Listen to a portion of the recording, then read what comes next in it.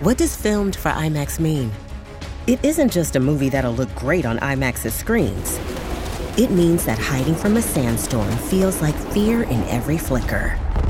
And every triumph is felt in every sound wave. And the things we've only imagined, you can truly experience those too. That's what filmed for IMAX means. Get tickets to experience Dune Part 2 now and IMAX's exclusive expanded aspect ratio.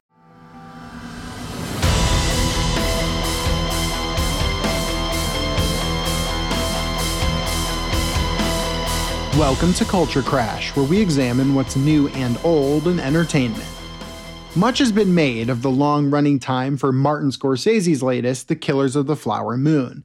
The film, which is based on the 2017 nonfiction book of the same name by David Grann, runs 3 hours and 26 minutes long, and it tells the true story of a series of murders of wealthy Osage people in the 1920s. The film explores the relationship between the Native American people of Osage County, Oklahoma, and the white folks who headed down to their land hoping to get rich off of the oil boom taking place at the time. Now, while I do understand someone's hesitation to see a 3.5-hour movie, I think the hand-wringing is overblown. First of all, people are allowed to get up and go to the bathroom should they need to, but more to the point, the film justifies its runtime with its rich character studies and its contemplative exploration of some of the biggest questions of the American myth and the American dream. Anchored by dazzling performances from Lily Gladstone and Leonardo DiCaprio, Killers of the Flower Moon pulled me into its spell immediately, and I honestly didn't feel its length that much. I was so taken by the cinematography, music, and script. The fact is this.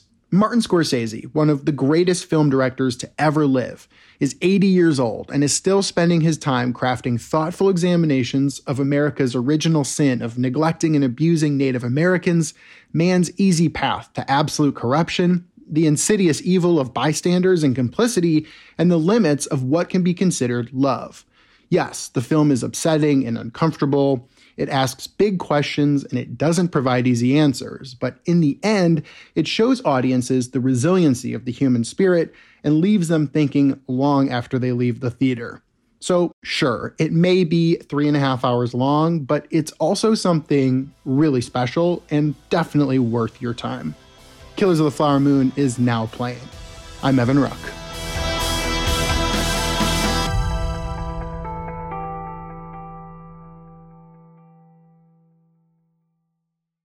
Waiting on a tax return? Hopefully it ends up in your hands. Fraudulent tax returns due to identity theft increased by 30% in 2023. If you're in a bind this tax season, LifeLock can help.